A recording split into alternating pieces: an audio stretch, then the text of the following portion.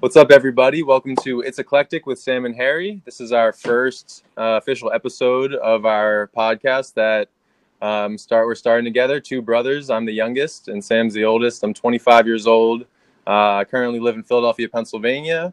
And, this podcast is going to kind of start out how you just heard it typically, which is going to be with a song or the snippet of a song that either Sam or I have been listening to recently, or that maybe we've heard a long time ago that's popped back up into our minds, that kind of just inspires us in some way or motivates us or makes us feel something good. We're not going to be playing sad music or anything like that. So each podcast you can expect kind of, to hear something cool or new maybe for you that you haven't heard before, or maybe just kind of feel a little bit inspired. You can check it out for yourselves. But now I'll let Sam introduce himself and we'll get started. Hey everybody, my name is Sam. I'm Harry's older brother. I'm 33 years old and currently living in Istanbul, Turkey. I'm from Philadelphia, South Philadelphia, born and raised, but been kind of traveling more or less since I was 18. And I think it's brought a lot of unique perspectives and a lot of unique experiences, and I'm excited to kind of speak to that a bit in this podcast. So very excited about this. We've been talking about this idea for a long time, and I guess we'll see what happens. Yeah, definitely gonna be a work in progress, but we're excited to get things going. As Sam talked about, we're going to be talking about a bunch of different stuff and a lot of different range of subjects, and that's kind of the nature of the title. It's eclectic, and like I said before, we're going to start out each podcast with a little bit of music, but also with some sort of positive psych message, just to kind of get things going and set the tone of the wide range of things that we'll be talking about. So today, I'm going to start us off with an Instagram account that I follow that I think really helps me kind of stay focused or keep my mind on positive things, or kind of maybe working on myself in positive ways. I know it's sometimes it's best for our self-care to stay off of social media or stay off of our phones. But if that does become difficult to do, I think it's good to follow accounts that kind of inspire us or kind of push us in the direction that we know we really want to be pushed in. So today I'm going to introduce, or I'm going to show you guys the account called @YvetteAllo. So the way it's spelled out is @YVETTE_ALOE,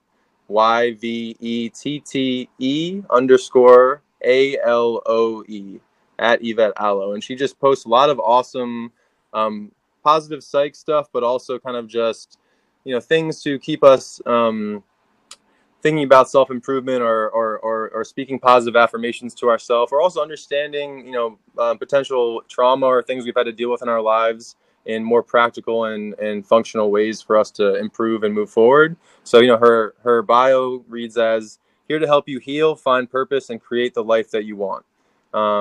She's a life coach, an author, and a wellness educator. So she's up on these things all the time. And the post that I want to share with you guys today is all about kind of self-improvement and manifesting your reality. So she posts quotes, she posts educational materials and things like that. But this particular post, she writes, "Work on yourself and everything around you will change. You will attract the right friends, the right partner, and the right opportunities. It all starts within you." So I just want to share that message to get you guys kind of feeling positive and feeling motivated to maybe do things that you wanted to do for a long time, and also realize that if you are in control of yourself and you're in control of things that you do with your life, or the things that you choose to do every single day, then you can't really be as affected by the world around you, and the right things will happen for you. So it's definitely something that I've been working on a lot recently, and I think that it's appropriate to share with you guys. And that's kind of the nature of how we're going to get started each episode. But as the title of the show indicates, it's eclectic. We're going to be talking about a wide range of things. Sam and I are both overthinkers, and we definitely have a lot to talk about all the time. And today's show is going to kind of touch on a range of topics, but starting with one that we love very much, and that's sports, particularly basketball. I'm wearing my Sixers MB jersey today, kind of to set the tone for that, and I got some AI posters in the back as well. So we're going to be really focusing on the NBA restart above all else. There's a lot of sports that have kind of been coming back slowly but surely. I know baseball's recently kind of got started, their opening days coming up. UFC has had a lot of success recently with their events, which is they're a very unique sport, and they have a lot of fighters that they can choose from different places to kind of come and show up for these different events. But they've done a good job of testing and a good job of isolating people who do test positive for COVID-19. Obviously, during this pandemic, that's been a big factor in all these sports that have been away for so long. But again, those are kind of we can talk about those different sports all day or in different podcasts. So we're going to focus on our favorite, which happens to be basketball, and kind of touch base on different topics, related to that and related to the circumstances, which have to do with, the pandemic, Black Lives Matter movement, and, different kind of philosophical points having to do with, things like escapism or distractions that tie in, with everything that I just mentioned. So, but not to start too deep, we're going to kind of, get things going with the sports aspect itself. I know we have some topics that we want to choose from, definitely to get going. So, yeah, I think the first question, the big one, is who's going to win? Definitely. Yeah, I mean, do you have any initial thoughts on that? I definitely know I have a bunch of thoughts for sure. So, I don't know if I have thoughts or if I'm having emotions. Like, I really feel like the Sixers are going to win it this year, but it's really just because there's nothing backing that besides just seeing that photo of Joel basically when he came back and he looked like, I don't know, the Incredible Hulk. And I was like, all right. And then Ben, obviously with his jumper, it's like every offseason actually came back, or it's actually coming. His jumper's coming, and I don't know, man. I mean, I guess we have to wait to see it in action, but I feel cautiously optimistic for sure. Yeah, definitely. We're not going to hide our bias, or anything, our biases on, things like this when it comes to sports and the Sixers. We're definitely homers, and with like all the different teams in Philly. But, I agree, man. It's a very unique kind of situation. If we look back at like the lockout, I think it was in 98, 99. No. So, the year after Jordan hit the shot, things like that, he retires, and then there's a lockout and the shortened year, and then all of a sudden, that Spurs team was a monster team. They had Tim Duncan and David Robinson and Steven Jackson, people like that. But at the same time, they played the 8 seed Knicks, in the finals, and that's just kind of like a very weird kind of situation that you wouldn't think that a team like that would make the finals, and on any other year they might not have. So, that's that sort of situation now again, where it's like these unique circumstances kind of open the doors for like these different scenarios and different teams to win. And I think the Sixers, a lot of ESPN people and Fox Sports, whatever, these different commentators have been speaking on this as well, and they're picking teams like saying that the Rockets or the Heat or like maybe the Sixers could kind of sneak through.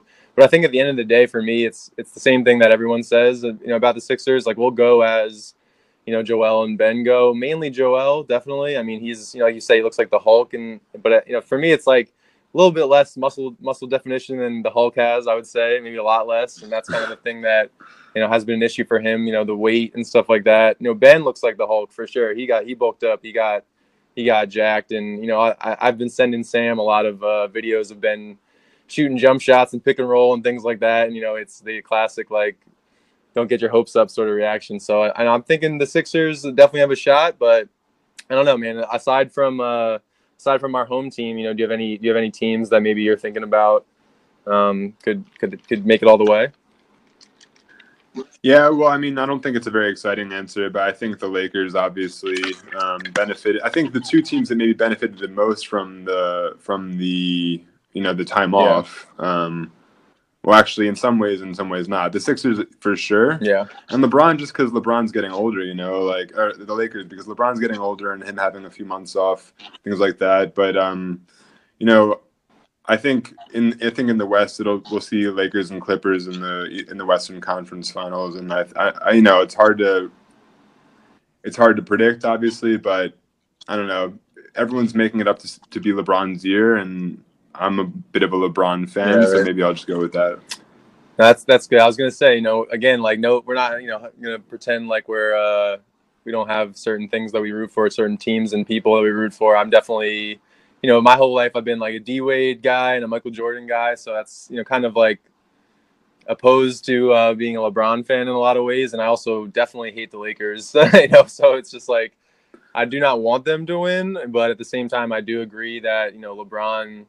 It can't hurt LeBron that he has more rest. I mean, I know he spends like $1 million or $2 million a year investing in his health and things like that, so that's a big factor in why he is still so good in year 17. You can't hate the man for what he's done. He's a dominant force, been the most dominant player of his era easily. So, with the team that they have, kind of you can see the camaraderie that they have, and that they're all really tight, and they all really just like. I mean, again, like when all these free agents sign for like the minimum to play with LeBron, it's like they know they're going for a championship. You know what I mean? So like the mentality is like very strong with them. So again, I definitely like think the Lakers have a very good shot. They'll go as LeBron goes. But we talked about the Sixers benefited a lot. The Lakers benefit a lot from the lockout. Sixers especially because we didn't mention, but Ben had a back injury and now he's fully healthy. Like he wasn't even supposed to be playing in the playoffs, and now he's looking like he might be better than he ever was. So that's pretty crazy stuff. But on top of that, I'm thinking the Clippers, man. I mean, I've definitely been picking the Clippers all year personally, and I don't want to hate on the Bucks, man. Giannis is a beast, but I think it's the type of thing where like you got to show me that you can do it sort of deal, where it's like I definitely believe he can and that team can, but until they do it, it's just like we're not going to necessarily believe it. But the Clippers, dude, I mean, Kawhi has been, he was limping through the finals last year, so it's like to see, he wasn't totally healthy. Paul George wasn't totally healthy, and I think that they have benefited a ton from the lockout, and they have a ton of dogs, man, like Patrick Beverley, Kawhi, Paul George, the guy, I forget which one. Honestly, off the top of my head, I forget which one of the Morris brothers they have. The Lakers have the other one, so it's like interesting to talk about that. They're Philly dudes, so shout out them. But I'm thinking Clippers just because at the end of the day, like LeBron is going to be, he's going to be defended by a range of some of the best wing players in the NBA as well as post defenders in the NBA. So you look at like Kawhi switching on him, Paul George switching on him. Pat Bev is going to give him fits too. I mean, at the end of the day, he's one of the best defenders in the league, and he's in that. He's going to be all over LeBron. So I don't know for sure. Again, like I'm not going to be like Max Kellerman and say that, not that all of you will know who that is, but say that LeBron's going to like fall off a cliff, like, all of a sudden. But at the end of the day, I don't know if he's necessarily going to be able to, get past these guys, and they're going to really turn it up for the playoffs. So I'm thinking Clippers, but again, like we said, very, very unique circumstances. Kind of hard to tell, with what's going to go down totally. Yeah, I mean, it's nearly unprecedented, and obviously, especially in this generation. And so now you have basically a sprint to the finals rather than the kind of the culmination of a long season. Right. So all these guys are coming healthy, but also, who knows who's been conditioning the best or who's been, practicing the most, and you only really see what you're seeing on social media. So really, time will tell, and I think, in just a short while, we'll be on the way. Yeah, man, definitely agree with that. I mean, I think one of the interesting things as well, I'm just looking at the notes kind of that we've taken like leading up to this podcast. I realized we didn't mention, a couple teams. The Heat are another unique team that kind of have a really deep team, and they have a lot of shooting, and they have a lot of defense. And again, they're all really mentally strong. And Jimmy Butler's, he was a Sixer, last year, and it was great for a while. I definitely miss him in some ways not. You know what I mean? But and the Raptors, man, people really, obviously when they lose Kawhi, their best player, it's hard not to like think that they're going to fall off a cliff. But at the end of the day, they've had a very, very dominant, consistent season. Pascal Siakam is, one of the most improved players in the league, which is kind of something we'll touch on, shortly. And again, just to remind everybody that we're not just going to be talking about sports. I will say that personally, I don't believe that any of these leagues are gonna finish. I don't really think that the pandemic will allow it. To be honest, I don't really see how it's gonna play out. In a way that things can run smoothly the whole time. That being said, the NBA just came back today and said that none of the players tested positive on this most recent round of tests. So, we'll see how it goes. But I think the NBA has the only chance, actually. Of the four majors, I think the NBA actually has, well, maybe not the only, but by far the best. They have the bubble. The other leagues are talking about different scenarios, and I just think that also historically, at least historically in the past, in our lifetime, the NBA seems Right. to be more on top of their shit, than Yeah, the other leagues. So definitely. I just think that it gives me a better feeling than the other leagues. No, yeah, I agree. I do agree with that. I mean, I think like to a certain degree, when some of the players were testing positive, and like there was reports of like again, we're going to talk about different aspects of this unique league, unique bubble situation that the NBA is dealing with. But a couple guys like left the bubble or left the premises, and in the first like few days, and it was just like, oh god, like here we go. Yeah. These guys are just, it's the downhill from here. I think like, maybe one or two people tested positive for COVID. I know like Russell Westbrook tested positive for COVID. He wasn't in the bubble, to necessarily and to be able to potentially spread it. So that's a big deal. But now we got people like Dwight Howard questioning why he has to wear masks at all, and because they all tested positive. Again, it's like safety first. I mean, one thing goes wrong or one false test, and who knows what's going to happen. But yeah, I agree with you. I think that the NBA has the best chance, which is kind of weird to say because the Florida is like the epicenter for like coronavirus now, kind of in the United States. So it's they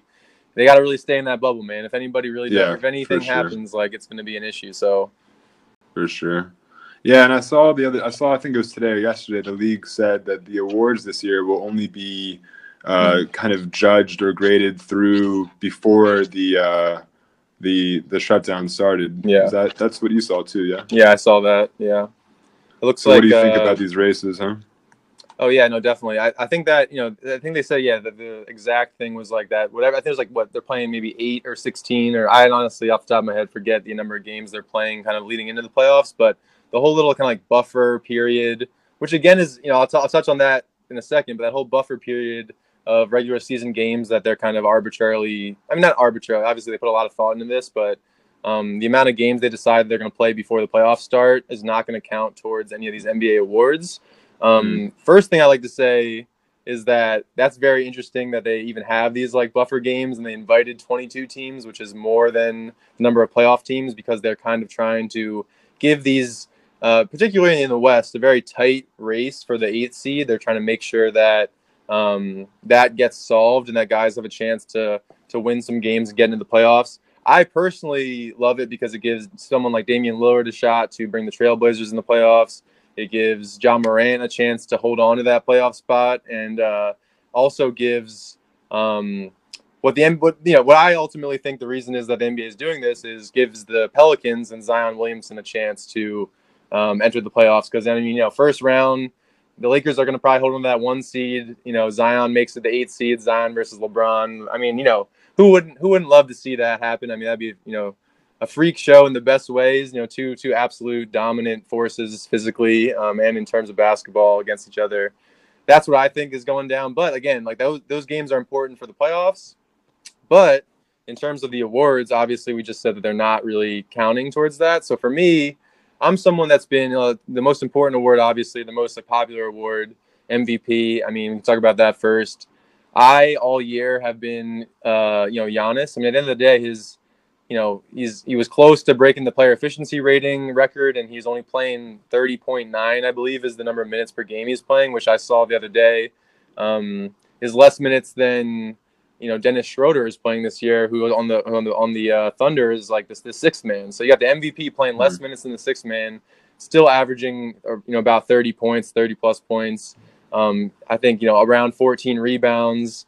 Around 5 assists. He's getting at least 1.5 steals, 1.5 blocks, shooting like 58% from the field, something like that, at least 55, I believe. So I mean, those are just dominant numbers, and he's doing it, and the Bucks are blowing teams out. So what's the point of playing Giannis in the 4th quarter? So I mean, I don't think you can really. Some people will probably try to spin that minutes argument against him, but I think it works for him in a lot of ways. And then obviously the next guy is LeBron James. He's got to be top 2 no matter what, I believe, in terms of MVP. And he's been, I mean, dude, the most impressive thing this year is like this man's averaging over 10 assists a game. That's just 6'9", 260 plus whatever he is, and he's out there averaging 10 assists a game. That's pretty incredible. But again, one of the biggest points I'm seeing about LeBron, and like whether it's on social media or whether it's some player speaking on it or some ex-player, is that look what he's doing in year 17. Look what he's doing at age 35. Look what he's doing at his age. You got to give it to him. And I if you're using age as a reason, this man's old and he's playing well, so we got to give him MVP because he's old and he's playing better than old people usually play. That's not how it works. I mean, at the end of the Yeah. day. So I actually commented on one post recently and said, so like, shouldn't Luka Doncic get it since he's so young? I mean, he's just so young. Like, he's so impressive Fair. for how young he is. If we're talking about age, I mean, what's more impressive? So at the end of the day, I think age is not a factor in this race, and because of that, I mean, you got to give it to Giannis. Also, forgot to mention that Anthony Davis is on the Lakers, and Giannis, doesn't really have another top 5, top 10 player on his team as good as Chris Middleton is. So I'm leaning Giannis all the way. As much as the media likes to kind of make it seem like LeBron has a really good shot, I don't really necessarily think it's going to be super close, but I could be totally wrong. So I agree with you, and I'm also thinking. I mean, everyone's saying that Giannis is going to get Defensive Player of the Year too, so we might have him win both. Yeah, man. I think that's pretty crazy. Yeah.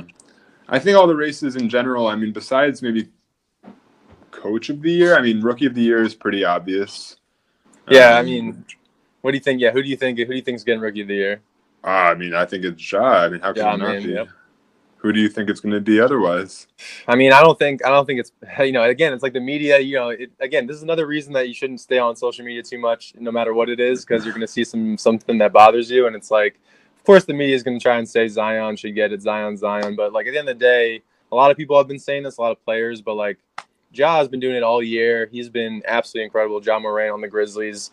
Another jersey I considered wearing, but I didn't want to. I got to start off the series the right way. You got the Sixers going on for sure, but I think it's Ja all the way. And I just wanted to go back real quick to your Defensive Player of the Year point about Giannis, dude. I saw a post the other day that was talking about potential finalists for like the top 5 guys who should win Defensive Player of the Year. Ben Simmons was not on that post, and at the end of the day, I don't have the numbers up right now, but I do know that he has, in terms of sticking the other team's best player consistently throughout each game, not just every once in a while, over the course of an entire game. This man is 6'10", playing point guard, sticking whatever player you got. Doesn't matter if he's a guard or a forward. He's on that player, and he's locking them up. Their shooting percentages are extremely low, whether it's Jason Tatum, James Harden. These guys are having trouble against Ben. And he's playing point guard. He's running the offense the whole game. To have the energy to do that for 48 minutes, obviously he's not playing the entire game, but he's playing, a lot of minutes. I'm really, again, as a Sixers guy, but also as just a basketball guy, I mean, what do you think about it? I definitely think that he's getting kind of snubbed right now. I agree, and I think he gets a lot of disrespect in a lot of ways. Yeah. I mean, obviously he doesn't have the jumper, and that's a problem. But on the defensive side, I find the same points. I mean, to be true from what you're saying, like the dude is 6'10". He can guard pretty much any position. I mean, he's not going to guard a kind of a big time center, but even that he's got a chance. I'm curious to see though, now that when we come back, he's not going to be running the point. At least that's what it sounds like. He's going to be shifting over. So now will his defensive mindset shift? I doubt it, but I'm curious to see what happens, with the reset. Yeah, no, honestly, I think you just brought up an awesome point, which is that, we've been hearing Ben is playing a little bit of power. He's playing a lot of power forward, actually, it sounds like, in these practices before the bubble, the bubble league gets going. And that's really interesting. Like, is he going to go stick, the other player's 2 guard, who's their best scorer, like while he's playing the 4? And I think that would be awesome, because that would totally, mess up teams' matchups and things like that, and just make it weird for other teams, which is like the nature of the Sixers' weird team. We got a ton of size and a ton of random players, and like totally agree that we're gonna have to see how things play out in that way. But that Ben is, I think still, like you said, he's not necessarily sticking big time centers, but I don't really think there are a lot of big time centers anyway. And at the end of the day, the Sixers got the only real big time center, maybe a little too big, but like you said, but Joel Embiid, And as we were talking about, we're not necessarily going to focus totally on sports the whole time. I think, all these awards races are interesting and exciting, for the most part. So we just touched on those big ones: Defensive Player of the Year, MVP, Rookie of the Year, coaches, stuff like that. I mean, there's a lot of guys you could talk to. I think at the end of the day, it's about what team has the best record and things like that without the best players. So you're talking about the Bucks and Budenholzer and things like that. Most improved player.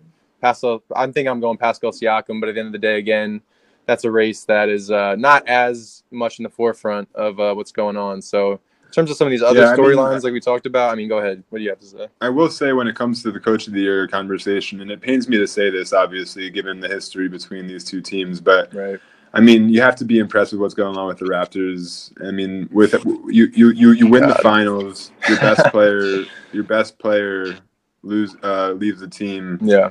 And he's still coming back with that team. I mean, this year, and they look very good. I mean, again, we'll to see what happens coming into this month, but I would think Nick Nurse is going to get the Coach of the Year. Honestly, that was a great point. I didn't totally know where you're going with, like in terms of the history thing, and I was kind of a little shot to the heart there when you said Raptors, and I remembered that quadruple bounce, whatever that was. It doesn't make any sense. It had to be magneting the ball or something like that, but I definitely agree, man. I thought they'd still be good this year, but they came out like confident they were going to win it all. You know what I mean? They're coming out like playing games, beating teams by a lot, competing all the time, playing as a team. And honestly, last year when Kawhi was hurt throughout the year, which he did have a lot of games that he took off for load management. You know what I mean? Whatever you want to call it. I mean, I don't mind. I don't want these guys like their careers getting cut short because we want them to play 82 games. Like that's all good. But the Raptors didn't really miss a beat last year, and this year they look even better. So definitely agree with that. In terms of Coach of the Year, man, Nick Nurse. I would not be upset with Nick Nurse getting it this year. Yeah. Yeah, I mean, in general, obviously, it's been nice to have sports back. I think we have seen, especially living over here, I've seen a lot of the international soccer coming back. UFC, we have it all kinds of weird hours, which is crazy. Oh yeah. But leagues are doing what they need to do to bring sports back. But I think it brings up, a question that gets us a little bit out of the pure sports topic is should sports, should the NBA or should sports even be coming back in the first place? No, I totally agree. I mean, I know something that we've talked about is, again, kind of related to Joel Embiid, who's like our guy at the end of the day. We support him all the way. He's our hometown, best player. Hilarious troll that is doing it just to be fun. At the end of the day, he's not trying to like make people. He's trying to make people mad for sure, but he's not trying to pick fights in like some serious way. He's having fun and he's doing what he likes to do. And touching on that to what you said about should this league even come back, a little while ago, he came out and he was asked about the bubble, and I've asked about the league in terms of the pandemic, and he spoke on that. He was unsure, man. He was unsure that it was going to go well. He didn't really understand he knows how NBA players are, and they're restless and they want to go out, go to the club, go out, and go around the cities that they're staying in when they're on the road, things like that. And obviously the bubble has a lot of amenities that we've heard about. And again, we could talk about the bubble for hours and hours and hours because there's so many crazy things going on.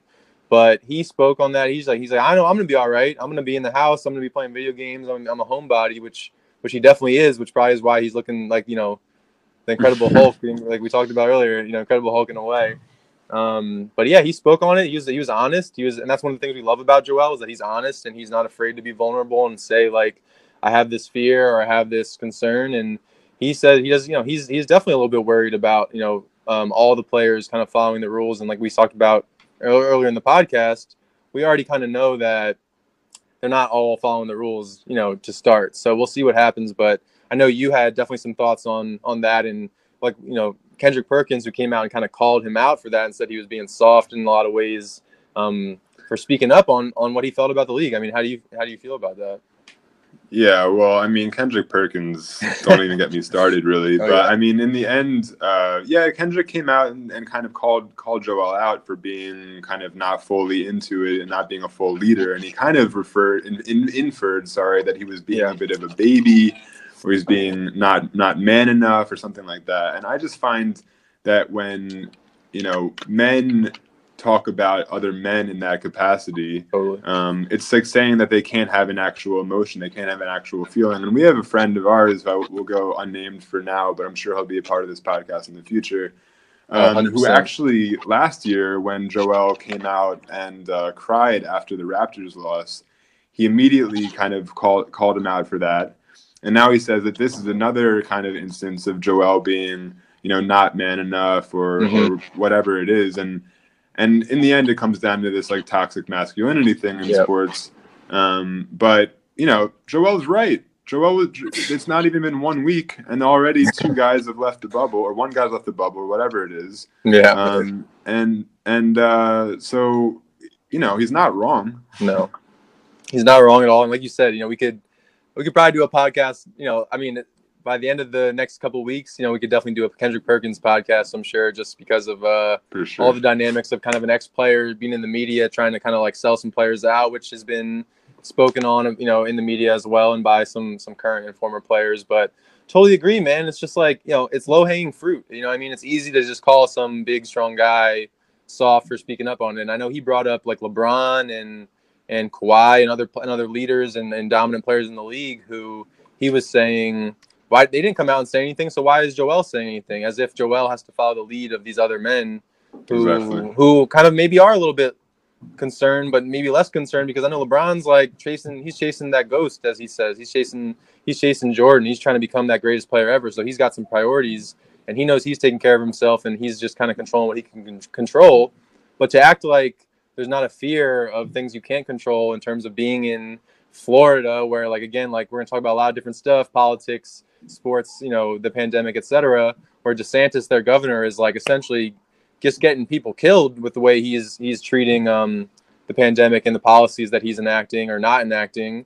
And Joel speaks on it, and Kendrick wants to, not only did he call him the baby, like you were saying, and speak on it, but he was saying it in like a very like aggressive manner, I would say. And he was kind of being like unapologetic about it and not being open to the other side. And you and I are both sensitive guys, and we overthink a lot of stuff, and we're in tune with our emotions and things like that. And doesn't mean that, you're less of a man for doing that. It doesn't mean that you should be spoken down on in the way that Joel was by Kendrick, to kind of like, kind of trying to push that behavior aside, as if like you shouldn't do that if you're a man. And other people might see that, kids might see that, teens might see that, and echo that sort of message that Joel's a baby because he's just being honest and smart, man. I mean, the science backs it up, dude. Like, coronavirus is no joke. And again, they're in a bubble, which is safe. But man, dude, I saw, like, just not to get on too much on a tangent, but I saw a tweet a couple weeks ago that I don't know if it's real or not. I'll be honest, I'm not totally sure. My friend sent it to me, but it was some girl on it, on Twitter, a girl that kind of looks like she might be getting courtside tickets every once in a while from different players around the league. I'm going to leave it at that. We'll say it that way. But she said, I already got invited to the bubble. There's no way this league is ending. And she's like, crying, laughing emojis or whatever.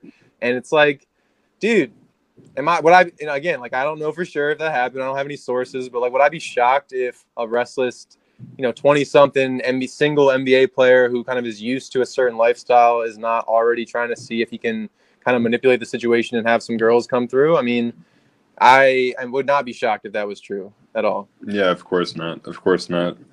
Yeah, I mean, I think, in the end, whatever league you're in, these players are getting tested all the time, and they all have to abide by those restrictions, whether in the bubble or not in the bubble. But I agree. I mean, these guys are 20, sometimes less than that, 18, 19, 20, 21 years old.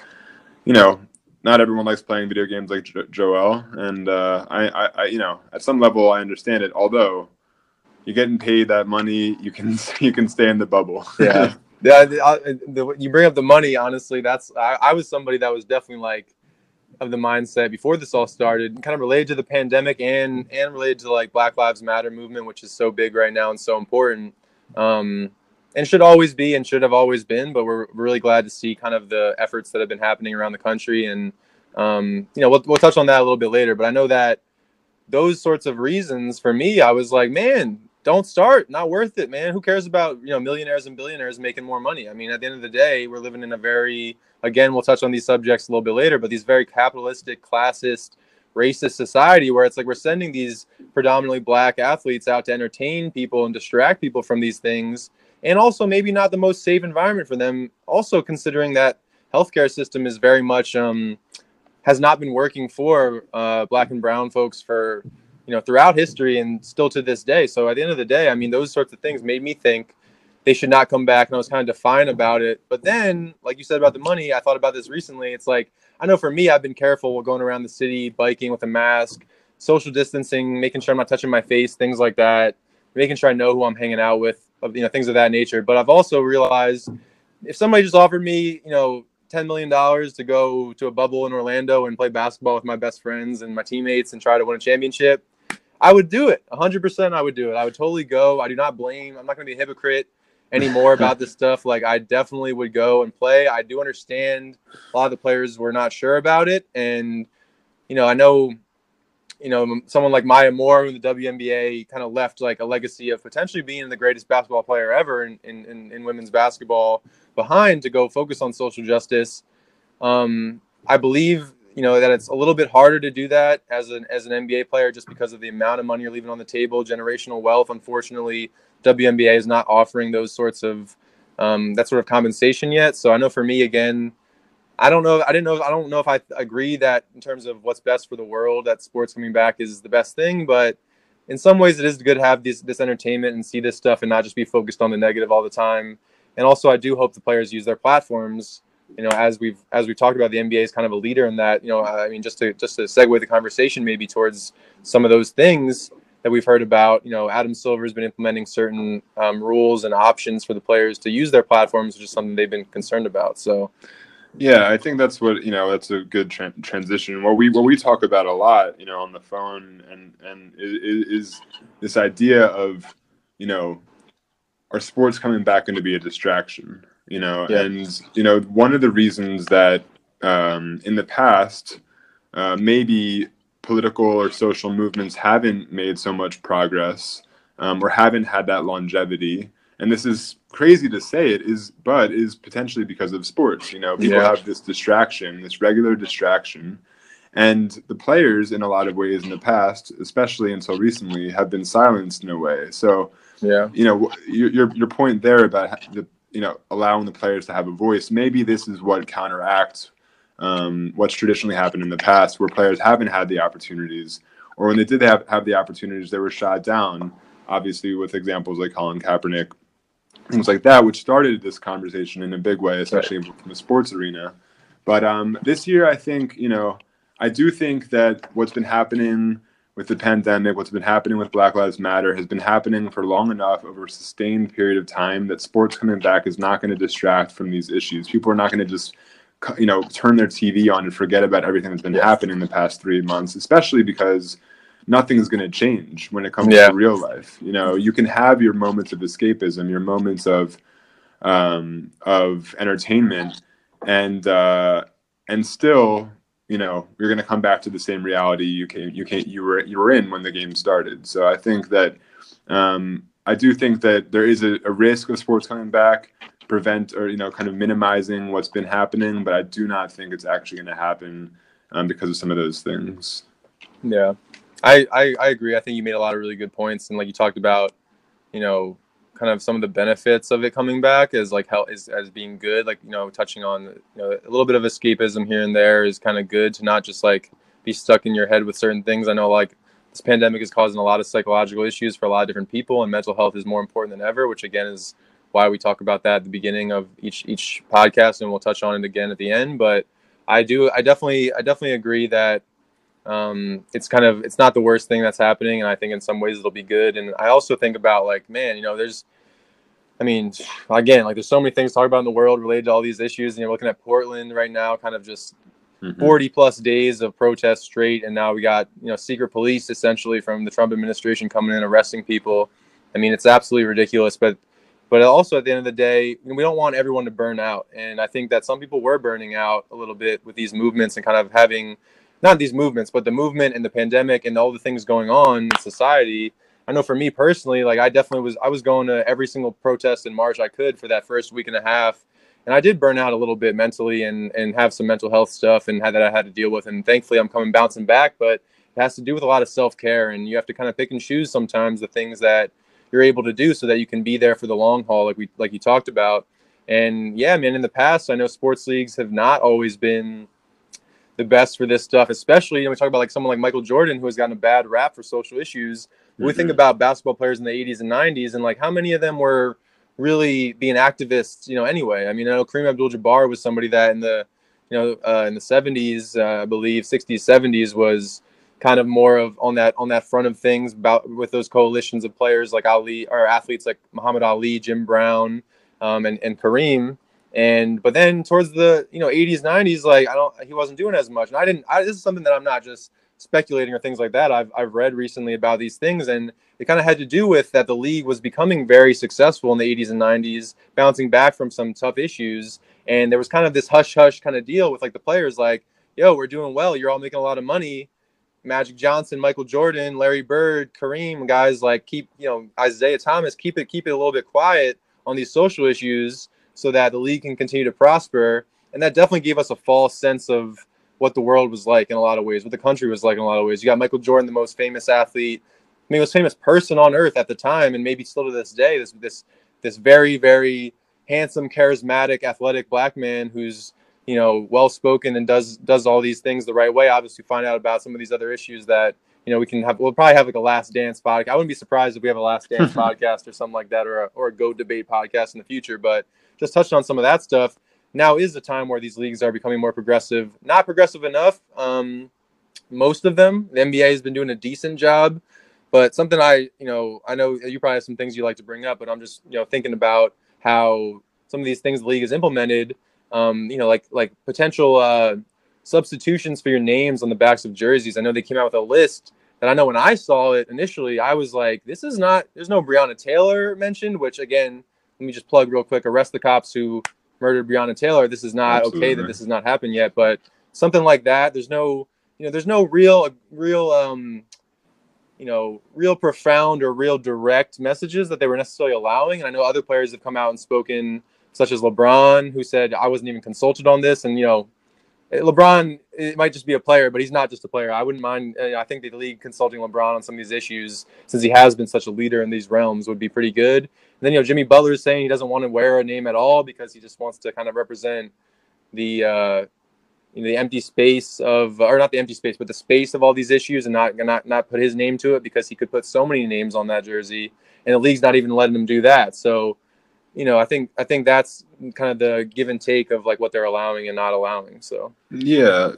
I mean, of course, it's not a bad thing. Of course, it's a positive thing that the league is doing this and they're allowing this in the first place. But the question becomes: is it an actual meaningful thing? Like, is it something like recently we've seen in a lot of streets across the country that people are painting Black Lives Matter on the streets and in kind of bright yellow paint, right? And the conversation has really become, and you're starting to see people, even Black people, coming and painting over top of it, saying this is actually not like this isn't doing anything. Mm-hmm. It's like this is like we're talking about superficial actions versus meaningful actions, right? And so like, is really someone wearing something on their back of their jersey meaningful, or should the league be donating, and which they probably are, actually, to be honest, they're probably doing both things. But I understand where the players are coming from, that this feels like a superficial action, but in general the players seem to be on board. None of them are saying this is a bad idea. They're just saying I'm opting out, which is good. They have that opportunity too. But the other thing I wanted to talk about is actually, and it's actually related to Dave Chappelle. He had his segment. He had his Netflix special 846 that came out maybe like a month ago or something like that. And one thing he said is, people are asking him, Dave, why aren't you speaking more about what's going on? And he said, I'm a comedian. Why do people care about what their favorite comedian cares about? Black Lives Matter. This is not a movement for comedians or for celebrities. This is a movement for the people. Right. And so I think that's a good point, actually, especially in times like this, where like it really is a movement of the people, and do people really care? I mean, listen, I love the fact that athletes get involved in things beyond sports and have an opinion and a voice, but is it their responsibility? No, I disagree with that. Yeah. So I think that it's just an interesting thing also that's happening now is, do we care, or do we want them, or do we just want sports back? Do we just, as sports fans, really just want to see these guys back playing? I definitely think it's a combination. I mean, I get like some of this stuff. Like I know for me, and you know this about me. I'm a huge UFC guy, huge MMA guy. I think like to me, a lot of similarities with basketball. I compare it in terms of like you imagine. To me, the best MMA matchups remind me of if you had like a one-on-one tournament with the best basketball players, and they tried as hard as they possibly could, and all they were doing was just counter moving each other with incredible skill. Like to me, that's what MMA is. And not to switch subjects to that, but Yeah, man, like watching MMA with no fans and hearing the thwack of some of these kicks and punches and stuff like that. Bryce Harper for the Phillies just hit an absolute bomb home run the other day that you just hear the sound of the bat, cracking the baseball, and like that's all you hear, no fans, things like that. These are very interesting and like um, unprecedented times, but also offering us these circumstances that we might never, experience these things in this way again. And I kind of just touching on that with the NBA, like it's like, I said this. I think I said this to you the other day or messaged you about it. But I'm thinking like half of these games are going to be just silent because they're going to have to just like cut the sound. All these players cursing so loud. I mean, dude, Yeah. I know I play basketball. I can't help it. I was a big Kevin Garnett was my boy growing up. I was one of his biggest fans, or he was one of my favorite players. And I mean, get that out of here. I mean, there's gonna be a lot of that going on. There's gonna be a lot of just jarring at each other, and it's like, I think to some degree the players might be mindful of it, but it's gonna be really interesting to see, man. I don't mind, again, like life is not PG. I mean, life is like more of that rated R stuff or even beyond, right? So it's just like I'd be interested if they maybe have like a sort of like I said, like maybe an adult stream going on. I know they did The Last Dance on ESPN with like the curses on cable TV, which was really cool to see. And then they had the non-curse version on ESPN too. So I know I might have to try to find some streams where I can hear Carmelo grabbing some rebounds. You know what I mean? So for those of you who don't know that Yeah, for reference, you should look sure. it up. For sure. Yeah, I've had the pleasure, back in when the New Jersey Nets were moving to Brooklyn, it was like the year before that. I had the pleasure of working for the New Jersey Nets, and although it wasn't their best moment in time, Yeah. in terms of, I think they were heading down the path of worst record of all time. But I did have the pleasure of sitting courtside a few times, and those guys have no censor button. So I'm for sure they're gonna need to censor that stuff out, which I don't know how it's gonna work with courtside announcers, but I guess we'll see what happens. Yeah, that's a good point. I mean, definitely, you'd be surprised. Like, I'm surprised that you don't hear more cursing on TV. To be honest, I mean, like the mics in the back in the rims are pretty solid. I mean, they make that swish sound a lot more intense than it actually would be otherwise. And guys grab a board, their head's getting close to the rim. You really hear those curses on TV. I'm a little bit surprised it's not more of that. Like you were saying, that maybe now with these like sideline commentators, no fans, I guess they'll still be playing music, at the games. Maybe that'll be the thing that kind of stops it, from being just like it's gonna be weird, bro. Yeah. I don't know. I mean, every sport will probably handle it differently. I know that some of them are talking about pumping crowd noise and things like that. Right. I like you're saying with the UFC, for example, where there's no crowd noise. It's kind of like entertaining, but it's gonna be. I mean, can you imagine watching a baseball game? Like, I mean, it's already bad enough. Oh God. Actually, the crowd noise is not very good in the background, Yeah. but like with zero noise besides just the players, like I don't know about that, man. So it's funny that you mentioned that actually. And again, like obviously, we have some of these kind of subjects that we're honing in on for this podcast, and we'll always kind of be focused on certain things. But again, it's a podcast. We're having conversations about things. We're going to be touching on different stuff. So, we'll get back to some of that NBA stuff. But like you just said about baseball, man, last night I was watching I'm here at our parents' house with mom and dad, upstairs. And last night I heard we were watching some of the Phillies game against the Yankees, and we turned it on immediately, and mom and dad are just both kind of freaking out about how the commentators won't shut up, man. And it's just totally true. Like he said, my dad said when he was growing up, it's like you could go half the game and you go a portion of the game and think, is the volume on? Did the volume cut out? Like there's no sound. No one's saying anything. It's like because there's nothing to say all the time. Baseball games are slow, and I know they're trying to maybe create some. And I was disclaimer. I was mainly a baseball player in my youth. I transitioned as I got to like high school and college, but to be more of like a basketball guy, soccer guy, things like that. I'm not going to get into all those sports, but anyway, to say that these games are. I love baseball, but like to watch the game these days, it's way too slow, way too many like kind of like just dead air moments, and these guys are trying to, I guess, like make up for that by just having these random conversations, like to fill the air with sound, which is something that I've been accused of a lot of times, just talking too much, trying to fill the air with sound. So I mean, I agree though. I'm just like, damn, shut up, man. I just want to like, turn up the volume on the catcher's mitt so I can hear the ball hit the glove. I mean, something like that would be way better than just like these random guys who are usually like old white guys just talking about, some old shit, that doesn't even really matter. I mean, I don't, at the end of the day, I definitely agree. It's going to be interesting to see how this stuff all plays out in terms of, is it going to be better? Is it going to be worse? Again, I think for UFC, MMA, it's not better or worse, but it's awesome to hear the sounds of these punches and kicks, to hear the coaches coaching the other, their fighters from their corners, hearing the direction, stuff like that, and also the component. Again, not to go too deep into MMA stuff, but the component of like that. Sometimes the commentators are calling stuff out that the fighters are hearing, and they're making adjustments in that way. In terms of the NBA, just to segue back to that, are now, we're going to be hearing maybe LeBron and Rajon Rondo, and I know he's hurt actually, so we'll see if he makes it back to the playoffs. But guys like LeBron and let's say Chris Paul and these very, very intelligent, high-level basketball players calling out plays, calling out defensive schemes, like saying, setting up the offense, setting up the defense, things like that. I think those dynamics, again, as long as those mics are picking that stuff up and not, the curse words too much, I think that would be really, really cool to hear. Yeah, well, they probably have maybe they have a multi-second delay on their live recordings or something like that. Otherwise, they don't catch that stuff. But I think, I think one of the biggest reasons, obviously, the leagues are trying to come back is money, right? I mean, I think that they're, as a country, I mean, and as a planet where the economies are really suffering right now. So you have like the angle of like, coming back for entertainment, but also, I mean, I think the leagues are.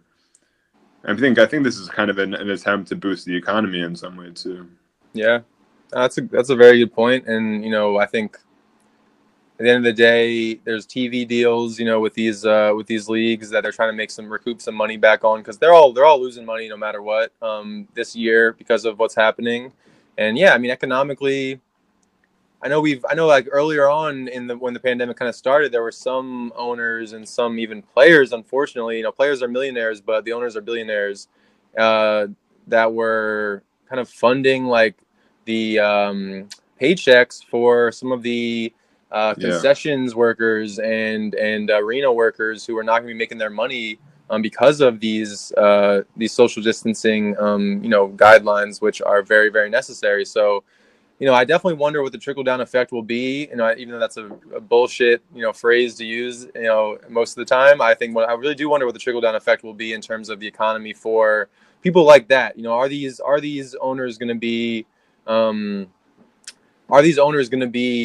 holding themselves accountable for kind of taking care of their workers, which unfortunately, like as we're talking about, in terms of money and capitalism, unfortunately, our society is built in this way that we kind of have to be saved by rich people a lot of the time. I mean, it's like all these people working in restaurants and working in supermarkets and at places like Lowe's or whatever these stores or necessary businesses that are open. They're doing it not because they aren't worried about the pandemic necessarily. They're doing it because they got to make some money, and our government is not supporting the working class people or anybody for that matter in terms of economic support. So I definitely see this in a lot of ways. It's hard not, like I said, if we don't know that the owners are supporting their working class people, they probably aren't. You know what I mean? At the end of the day, we have to assume that they're not, because usually at the end of the day, the pressure needs to be applied and these people need to be called out and exposed and, shown for what they really are, what they're really doing. So, it's very, very, very controversial and eye-opening in a lot of ways that this stuff is happening, because we're seeing like, man, we're not as far away from living like kings and peasants as we thought we were. I mean, obviously we are in a lot of ways, but man, the rich are getting richer, stock prices are doing well, stuff like that. And meantime, we got that one $1,200 stimulus check for everybody, I don't know, 4 or 5 months ago. So yeah, it's absolute bullshit. I mean, no, definitely. We could talk about that for a whole episode too. Right. But yeah, just talking about, capitalism and, kind of just the toxic classist, kind of culture that we live in. Now that ties into some of the stuff we've been seeing. I know that, we talked about during this pandemic with like Hmm. individualism and kind of just buying things or going out to eat just to like do it. I know some people just like want to have that experience of normalcy, and that's why a lot of this stuff is like I can't really judge people wholly on these issues, because I do understand people trying to experience life in a better way, during this pandemic. But at the same time, when I'm seeing the same groups of I assume more well-off people sitting outside of these nicer restaurants in downtown Philly, things like that, and they've been doing it since day one, and we have these like protesters, which I think is right now associated with Black Lives Matter, but we have these like idiot protesters who are going out trying to protest things reopening. And then we see in the South, all over the South and in California, places like that, they're hitting these spikes in the virus. Like, no, duh, that was going to happen. And I think anyone who's like been paying attention knew that stuff was going to probably happen. And it's just kind of, it's like, man, like, do you really need to go out and eat? Do you really need to go out and buy stuff? I even saw people in Philly, man, like on South Street in Philly, for people who know what that is, dude, like a few weeks ago, even I'm seeing people like in line to get into like shoe stores to buy shoes inside of a store. It's like, really, do we need that? Or is it that much of a thing that like, is that the normal? Is that how much, that's the normal thing in society? Which, to answer my own question, it obviously is. People just like, oh, we're getting back to normal. That means I'm going to the store. I'm going to the mall. I mean, like, come on. At the end of the day, that stuff is just so unnecessary and it's endangering people, but people cannot help themselves do this stuff. And, that's some of the stuff that I've been seeing just in Philly, but I know is definitely worse in other parts of the country, for sure. Yeah, for sure, for sure. It's a bit of, and yeah, I mean, I've been abroad for this whole time. So I Right. was in the Netherlands. I was in Egypt when it first started, and then in the Netherlands for the quarantine, and now I'm in Istanbul. So I've seen a few different countries' reactions to what's happening, and everything was actually pretty okay in the Netherlands. Um, but that's what it is. I mean, it all comes down to like you kind of get what you earn, right? I mean, Yeah. America doesn't deserve what it's asking for right now. There's Yeah. many countries that spent 2-3 months in heavy quarantine doing all the right things, and now they're able to get back to normal activities. For example, yeah, I mean, even here in Istanbul, because people took it seriously. The problem is in America, we have a problem where there's cases, over 56,000 cases. Um, Mm, Obviously, it's a large country, but we're not doing the right things to right. deserve the things that we're asking for. So when it comes to buying things, I mean, when it comes to this capitalism conversation, I mean, I think it's been super interesting to see buying behaviors over time during the pandemic. I've seen that obviously e-commerce is way up over traditional years. Hmm. As soon as this thing started, I knew that customized face masks would be a thing. All kinds of different branded Right. face masks, things like that. I saw Dr. Fauci is wearing a Nationals face mask, actually, which is related to our last topic. Right. But and then recently, the other day, I saw a woman tweeting about what was some people's favorite loungewear they bought during quarantine. Which to me, I was just like, Yeah. are we really sitting here talking about what people are buying just to wear at home? I mean, Read this the is really room. where Yeah. we're at. People are buying things just so they can wear them at home, and in the end, that's the system we live in. That's the Yeah. society we live in. We're born into a system in society where you make money and you spend money, and now people have nothing better to do besides spend money. But I really, wish that the opposite had happened over this time. For the last 3 years, I've been living out of a backpack. It's definitely changed my mindset on what is necessary in life, things Yeah. like that. And I was hoping that this thing might scale people's capitalistic behaviors back a little bit, but I think it's actually done the opposite. Yeah. I definitely, again, like it's one of those issues where it's like, again, I follow accounts like on Instagram, like Complex. I mean, that's like probably the number one thing that I'm going to associate with this part of the conversation, which is that they're alternating posts between like being extremely socially conscious to just showing like DJ Khaled wearing like the most blinged out, iced out possible watch. And I'm just like, God damn, like I don't want to get like fired up about the issues in society, the classist issues in society, the racist issues in society, the white supremacist, again, classist, patriarchal society that we live in. I don't want to start thinking about that stuff and feeling like, okay, I'm fired up about this stuff. Complex is showing me, they're making people aware. And then Complex goes back to kind of like filling these, a lot of the younger generations minds with like this like clout chasing mentality that's just like absolutely wrong for this movement in this moment in time. And also at the same time, there's a lot of white kids that follow these accounts that are probably just like feeling, or white maybe prejudiced kids. I'll even lean that way, that are following these accounts, that are just like being reinforced that these issues maybe aren't the things that they should be thinking about all the time. So like that stuff is absolutely absurd. And again, classist, capitalistic stuff directly ties into race issues as well. I mean, yeah, just again to talk about our experiences and the transition in a appropriate way. Just yesterday, I know it was a national. I believe there was a lot of, I don't know if it wasn't the entire country, but there were many cities that were participating in this workers' strike.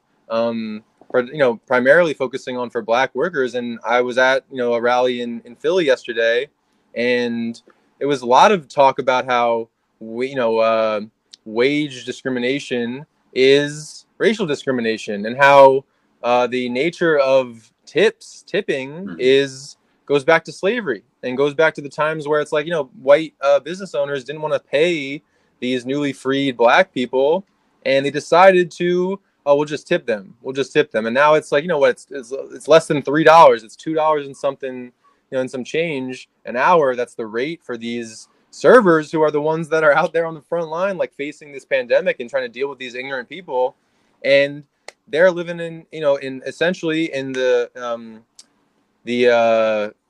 I should say, not the right word. They're living in the new reality of essentially slave wages. They're living in the disciple of slave wages, and it's just like absolutely absurd. And it just ties into all these issues in the country. Like, it's not, people like act like some of this stuff is conspiratorial when people talk about stuff like this, but there's a reason that all these things are tied together, and it has to do with how everything's been run for a long time. Like I said, a white supremacist, classist, patriarchal society, which just is absolutely still running the government, running the world around us, unfortunately, in too big of a way. Yeah, I mean, I agree. Absolutely. I mean, I don't know what else to say. No, I definitely. There's a lot can be said about all this stuff, but no, again, like, it's just my experience with like seeing these things. It's like, man, you really do. Again, like, you might have an idea. These are difficult subjects. These are complicated, deep issues, and it's important for people to be educated as much as possible and do readings and show up to these rallies and listen to people talk and spread these messages and try and help each other learn, because it is a lot to navigate through, and it's not easy to understand everything depending on where you're coming from in your background, in your life. But again, that's why it's important to focus on the right things, and kind of seeing some of these things that these priorities that people have in society. It's like we talk about, the big issue a lot of the times is like privilege. And yeah, there's a lot of privileged people out there experiencing the world in a way that that other people don't. And honestly, I've had to check my own privilege many times over the last several years and understand more about myself and the world, to really see that there's always more that can be done. We can always improve our understanding of these issues and help more people. And the work is never done. The work is never done at the end of the day. So there will be more protests and more rallies. And, as much as, again, we started this conversation around sports and things like that we love and we enjoy and can be used as a tool for good in a lot of ways and kind of, showcase different things. It's important that people stay educated and focused on the right things. And honestly, not to like bring it back to sports too much, but you mentioned the point earlier about these athletes and their platforms, and how, kind of like alluding to like, do they all use it in the right ways, or are they all saying the right things? And it's mainly like, not to, get too deep in any other, new topic, but I mean, Dwight Howard was somebody that spoke out about his concerns about whether the pandemic would be, or about the bubble coming back, would be a distraction from Black Lives Matter or the safety issues related to the pandemic. But he was just recently on his Instagram Live or something like that, talking about how he doesn't believe in vaccines, man. Like, all these athletes do not deserve to speak on every issue. And again, the even bigger deal, Steven Jackson, who, again, I was a fan of as a player and a person for a long time, and I still believe, it's not like I'm not canceling this man for anything, but he spoke out and is spewing this ignorant, prejudiced rhetoric from an anti-Semitic preacher, Louis Farrakhan, who it's absolutely unfounded. These issues he's talking about. He was doubling down on a statement Deshaun Jackson, an Eagles player, came out and said, kind of alluding to, just different anti-Semitic control over different systems in society. And it's like, man, you really are like shooting yourself in the foot and undoing a lot of the good work you do when you speak against other groups like this and marginalized groups. And just, again, like seeing all this stuff happen, that's why organization is so important. That's why, just because you have a platform doesn't mean that you deserve to speak on every issue. That's why a lot of these, that's why people go into politics. Or government, I should say, not politics. A lot of people go into activism. That's people go into social justice because they are focused on those issues and understanding them the right way, not just, spewing something that they heard at the end of the day. So, yeah, I mean, in the end, these guys, men and women that have a megaphone don't necessarily know how to use it, and that's right. Something that I previously in my past life worked with some, celebrities and athletes and things like that, and it was always, always like asking people to really think about something before they hit the send button, because right. They don't always have the right thing to say. But no, going back to what we were talking about a bit earlier, I mean, it's been watching what's happening in the States from abroad, especially over the past few months, has been, I don't know. I mean, it's been so many things, depressing for obvious reasons, and also inspiring. I mean, the sustained movement that's happening all across the country. For example, I've seen you. I mean, I know you've been going to every protest you can in the city for months now, and that's happening. I mean, there's many people like that all across the country, which is incredible to see. Watching it from abroad also has been interesting because I'm in a different context. Like, for example, I'm in Istanbul this month, and I've been talking to some people about it. And we talk about, freedom of speech. Some people are still saying, some people here think that we still have it better, or we still have it.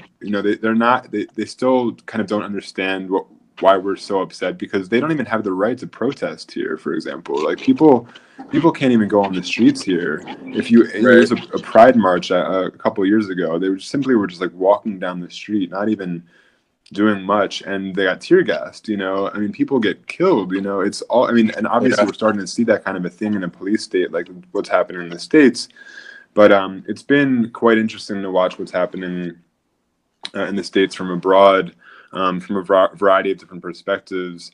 I wish, one other strange thing is I wish at some level I could come home. I mean, it's been a long time since I've been home, but 8 countries in the world right now are accepting the American passport. 8. So leaving, Americans are actually trapped in America right now. I mean, for the pandemic issue, sometimes maybe people think for the political issues, and we're gonna have to see what happens in the. I don't know. I mean, we're kind of facing this situation where Americans are stuck in a country that many Americans don't even really feel that way for right now. So. It's strange times. Yeah, definitely strange times. Those are great points. I mean, it does, I know the trend, going from, again, like talking sports to talking about all this stuff is a little bit of a, trend towards a little bit more deep and maybe sad or upsetting subjects. But at the end of the day, like you said, people in other countries are questioning, what's the big deal, about some of these things, or why are we not maybe like happier that we can protest and stuff like that. But I think this ties into like what a lot of us have maybe been conditioned to believe at some points in our lives, is that America is this like example for the rest of the world of freedom and democracy and free speech and all these things. So I think in some ways, it's been eye-opening in very negative ways to see like what exactly, who exactly is running things in this country and how much control, the average people actually have, or working class people actually have, and to change their lives in the ways that they want to. But also it's great to see the sustained movement. I mean, the media is not covering it as nearly as much as they should be or as they were in the beginning, but people are out every day. People are out all the time, protesting for these things, and they recognize a consistent message within all these different rallies I've been to, and I know across in other cities as well, is that this has to continue. I mean, it's going to be sustained effort. Pressure is necessary to make change. It is about voting, which is very important. And if you're listening to this and you're not registered to vote, don't, I'll give you a shot. You know what I'm saying? Like, go ahead and vote before I get upset. You know what I mean? That sort of thing. But seriously, it's so important to do that. And it's so important to maintain the pressure. I mean, protests are what change things. Causing disruption in the system is what changes things. And there's so many people out there fighting for it. And that is really what America is about. You know what I mean? That's what it's supposed to be about, is fighting for those things. That's what the America that I know you and I and all these people believe in and want to make a reality for everybody. And also, at the end of the day, man, I know we've talked about, like, man, do we want to move, to another? I mean, you're not here, so that's good for you. But I know it's like our sister and things like that. It's like, are we going to move to Canada? Like, all these different things. Like, if Trump wins again, which again, I'm not going to get all the way into that, but it's like, man, I know part of me and a part of a lot of people are like, you know what, this is our country. We don't want to abandon the other people fighting. I don't want to abandon, like, all the other protesters and all the other, or, people that are out there and organizing and fighting for what's right. And also, let's change it, man. Let's make it what we want it to be, and let's fight for it. And at the end of the day, it will only, if everybody left that was good and well-intentioned and on the right side of history in terms of the way they think, if they all left this country, it would just go to turn into a total, neo-Nazi or white supremacist or, you name it, government and country. And that's really not what we want for the whole entire world, especially too. I mean, the world's watching because in a lot of ways, America is the most dominant force in the history of the world in terms of military and, and financial resources. And it's just, you hate to see what's happening in society. Some of that stuff needs to be allocated towards, social issues and social programs as well. So, for one reason or another, you grow up in America and you kind of feel like America is the best, you feel like America is, but then you grow to be a little bit older and you realize what you touched on earlier is that America is actually a country built on systemic racism that has actually transcended throughout the entire history. If people don't recognize, like things like mass incarceration of Black and brown people as the extension of slavery, then they're missing something.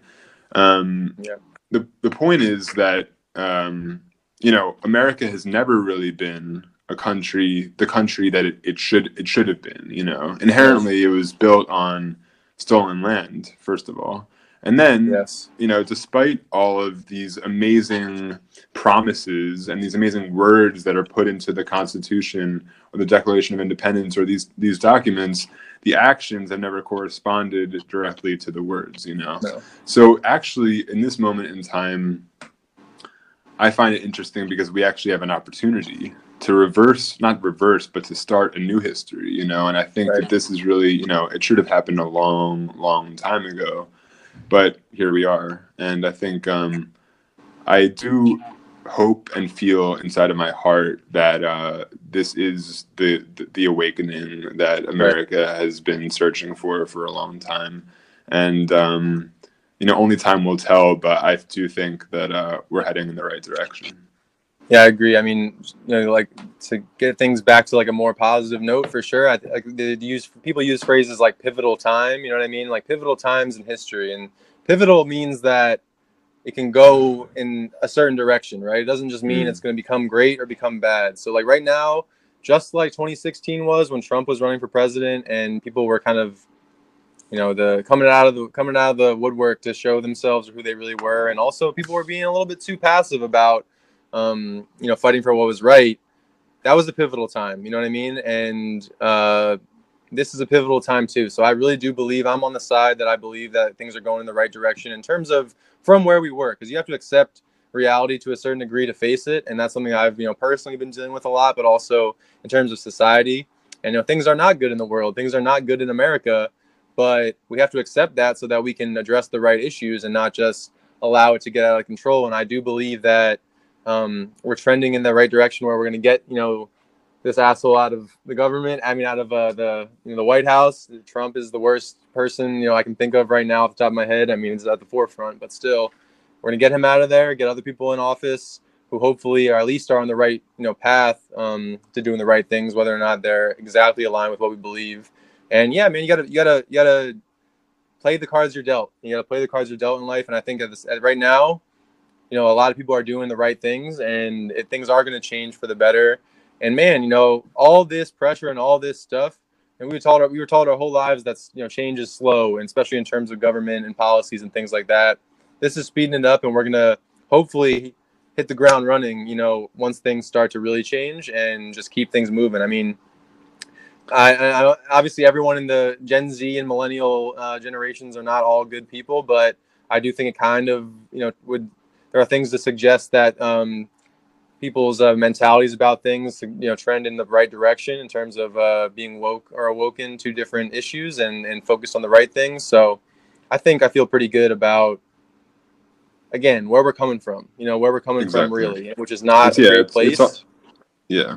It's all contextual, you know, and obviously we understand where we started at, you know, and it's going to take some time. I mean, there's no question about that. Like change, even if it speeds up, it's still going to require some patience, but diligence, consistency, and I do think the natural progression of society is in our favor. You know, like you said, younger people, you know, doing things that we've never kind of seen before. Young activists, even like TikTok generation, selling out Trump's arena maybe a month or so ago. Yeah, Like there's things definitely. that like young kids are doing to get involved before they can vote. We were always told as children, you know, you have to wait till you're 18 to have real impact in the government and politics. And actually, we're kind of in a different world these days because of technology.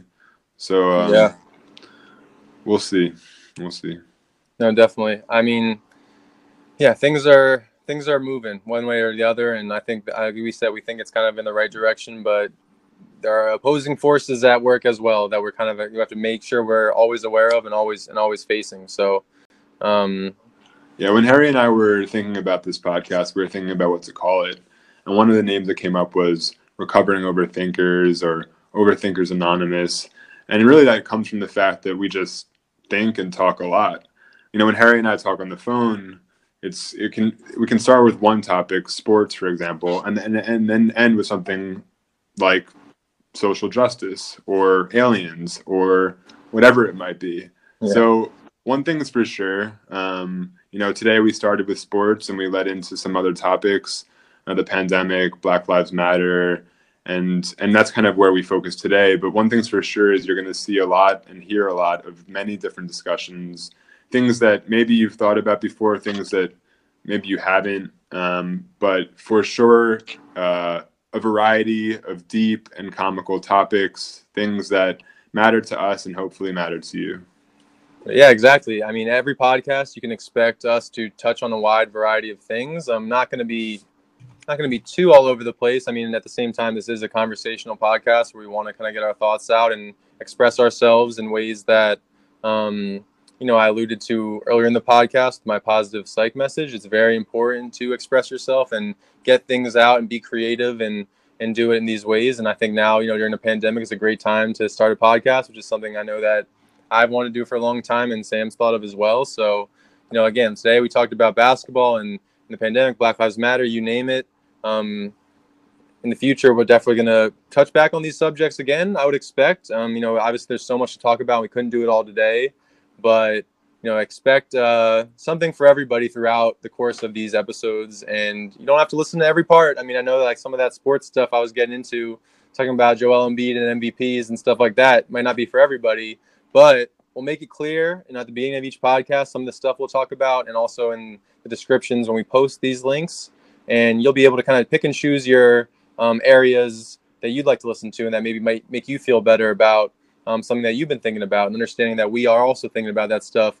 And, you know, we're all in this together, in this life together, and it's important to kind of discuss these issues. So, you know, again, we started out the podcast with a little bit of positive psych and a little bit of music. We're going to end it in the same way every time because we don't want to leave you just every single time going from this kind of like whimsical note of talking about music or sports or you know, movies or whatever it might be, and then end it on just, oh man, the world's looking bleak. Like we said, we're headed in the right direction in a lot of ways, and it starts within us, as I brought up in the very beginning.